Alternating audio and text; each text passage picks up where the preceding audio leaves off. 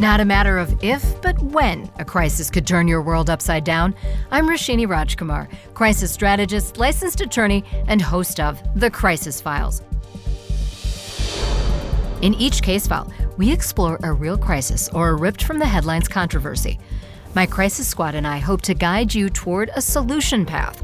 Our suggestions are meant to empower you to handle your own crisis or prevent crises from happening. We do not provide legal, financial, medical, or PR advice for particular situations, but strongly recommend you seek out professionals to help your specific need. Today, I've got two members of the Crisis Squad with me. Steve Silton, a business and entertainment attorney with Cozen O'Connor, who helps clients get out or stay out of trouble. Jennifer Hellman is CEO of GovPublic. She's a public relations and reputation management professional, working with businesses, nonprofits, and native tribes. Today, we talk about what happens when you feel you've made an ethical stand, but you lose or the tide doesn't go your way. A case file I call Liz Cheney Stands Her Ground. You may recall in August, Liz Cheney lost the GOP primary to Harriet Hagman by 35 percentage points in Wyoming. Once a Republican superstar, she's getting shunned by many in her party. According to one quote, she believes the nation is barreling toward crisis, lawlessness, and violence. Just the kind of words for the Crisis Files. Steve, what do you think about this? This goes under the heading, don't let any good crisis go to waste. Liz Cheney sees an opportunity in the Republican Party, particularly with the anti-democratic kind of movement within the Donald Trump, the MAGA organization. Not all people who support Donald Trump, but just a very small portion. A lot of them were out protesting on January 6th, storming the Capitol, who don't believe that traditional democratic values are relevant anymore to the American experience. As we all know, Liz Cheney is the daughter of Dick Cheney, kind of the Republican stalwart. Former vice president, former defense secretary, former chief of staff under Gerald Ford. But a very long and deep Republican pedigree. And she made a very conscious decision to go against the grain in essentially opposing Donald Trump and, frankly, his worst kind of anti-democratic instincts, particularly after January 6th. Though her movement away from Trump actually started well before that. And in doing that, she knew she was going to run astray of her constituents within Wyoming. She knew she was going to lose. She won by 37% in 2020, and she knew she was in major trouble. She had no illusions. That being said, she raised a boatload of money from out-of-state supporters. Her national platform obviously has risen dramatically. As we all know, she serves on the January 6th Commission along with one other Republican, Adam Kinzinger. So this was a very specific decision that she made to go against Trump. And she is saying, she hasn't made a decision, but she is saying she's thinking about a run for president in 2024. So Jen, with something like this, when you make a decision, politician or otherwise, even a regular person, to so go against the grain, in her case, take a gamble, how do you know it's going to pay off? What's the calculus? Well, you never know it's going to pay off. But I think having the courage to make that decision goes with what she's trying to do. She's been using phrases that appeal to women. She's been talking about how the country has not been going well, having been run by men. She's clearly making an appeal to a certain audience and demographic. You mentioned some of the words she's been using. She's been talking about crisis, lawlessness, violence. She's trying to be the opposite of those words that she's using. That's very intentional language and aligns with her strategy for higher office. Well, it's interesting you point out that she's saying kind of men versus women. So that's even bigger than Republican versus Democrat. She may be alienating a lot of men out there, too. I don't know if that's a good gamble. Well, not necessarily. I think she's trying to be opposite of what we're currently experiencing. I think that she'll still get men who respect that, who want to see something different, want to see a difference in the way that the country is going, and she's positioning herself as that alternative. Politics, and I don't want to get too into politics here, presidential elections tend to be a reaction to the prior president, where you had Barack Obama, who was in very much reaction to kind of the instinctual leadership of George W. Bush. You had Donald Trump, which was very much reaction to our first diverse president in Barack Obama, having a very, very established name. One of Donald Trump's biggest characteristics is his misogyny. Like him or hate him, he has a history of misogyny. And it's quite possible that this will open up an opportunity for a woman to step into that role and be the reaction. Liz Cheney is being very calculated with the use of her language. Language is very important, as you both know in the work that you do. So how much more of this do you think, Steve, we're going to see from her? And what are some of the lessons all of us regular people can take from it? Well, we all know that when someone says they're thinking of running for president, they're running for president. That's absolutely for the book, right? That's absolutely clear. She's already preparing for that run. She comes from a family of some of the greatest, love or hate Dick Cheney. I was not a fan of Dick Cheney, but he was one of the most astute politicians for half a century.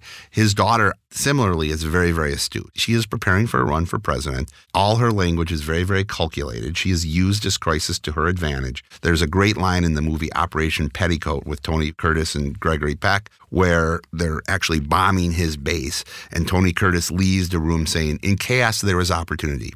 She sees the chaos, and now she has identified the opportunity, and she's going to seize it. And she's positioned herself incredibly well. If you think of all the Democrats who are deifying her, all the great things that all these Democrats are saying, well, her policies are an anathema to the Democratic Party. When you drill down to what she truly believes, whether it be on social issues or foreign policy or economics, she is very, very, very, very conservative, probably more conservative than Donald Trump. Well, yeah, most for sure, I'd say that. I love how you got Operation Petticoat into this case file. Way to go. You with the lines. Yes. It's great. Jen, one of the things I wanted to talk about by way of solution is, when is it okay to be wrong or not win? When you really are going for something, you feel like ethics are on your side, but it just doesn't go your way. I think this has been a perfect case of that. She's been very clear about what she believes. She has distinguished herself because she's willing to stick to her morals and values. We've seen her fight. We've seen her fight hard against what she believes to be an injustice. I think there was a sense of cancel culture in Wyoming going against her, but then we saw it take off across the entire country. And in doing so, she's really become an underdog. And I think one of the things we've talked about in the past is that America fights hard for the underdog, and we're willing to give them a break. We have a more open mind about them, more willing to hear what they have to say. So I think she's positioned herself well. Right, and I always like to talk about audience analysis. Every kind of data point you can get about your target audience or audiences is important. And if you couple that with something that I've learned from a mentor that has become a mantra, there are no losses, there are only wins and learnings. So we learn, even in this loss, she learns about who her allies, who her audiences might be out there, Steve. Yeah, she has very strategically picked an enemy here in Donald Trump, and she is going to ride that as far as she can. And by doing so, she's essentially, as Jen has said, made herself the underdog, which is kind of ironic considering her last name is Cheney, and she's put a halo effect on herself. She's essentially put herself in a position where, with the exception of this very small group of people, everybody is lauding her for her courage, even though it's quite possible, and I hate to be a cynic here, it was very strategic and planned and probably focus grouped as well. All right, Jen, you've taught us about the David and Goliath. How do we label David and Goliath in this situation? I think she is the David in this situation, and it is because she's the underdog. She's the one who's been fighting for what's right. The Republican Party in many ways has come against her in very hard and dramatic ways.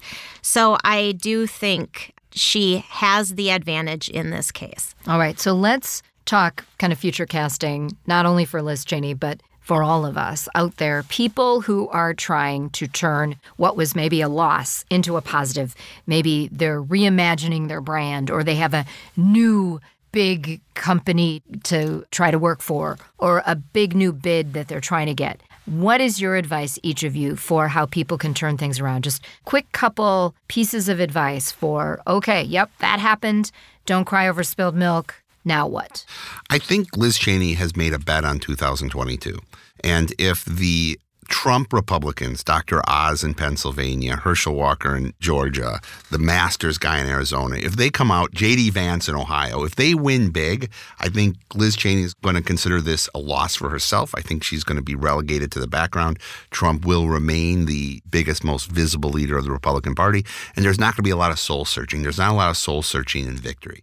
If, however, the Democrats keep the Senate, which is more and more likely, by some miracle, maybe they even keep the House as well, though I don't think that's as important, Liz Cheney will become the new leader of the Republican Party. And it was a phenomenal gamble. I think she's taking a very strategic gamble in this case. All right. So you've heard Steve's predictions here. Jen, how can people take a big loss and turn it into a possible win? Well, big gambles come with big payoffs, and you have to be able to do that if you want to be president of the United States.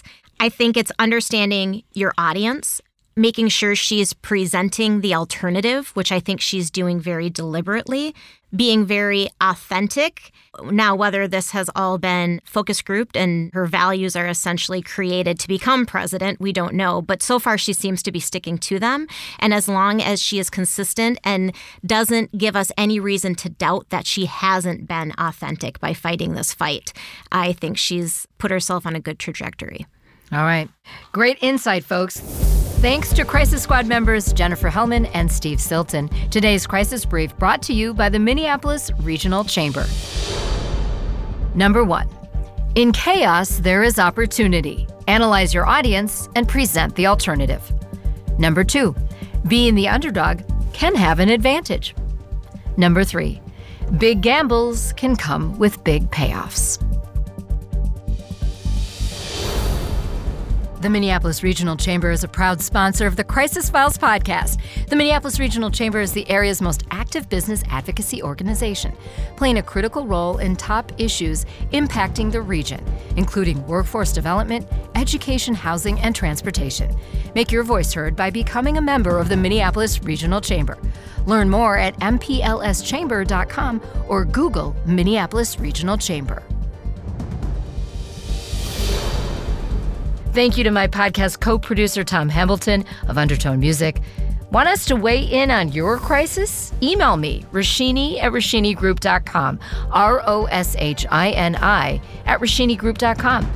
I'm Roshini Rajkumar. Join me next time on The Crisis Files.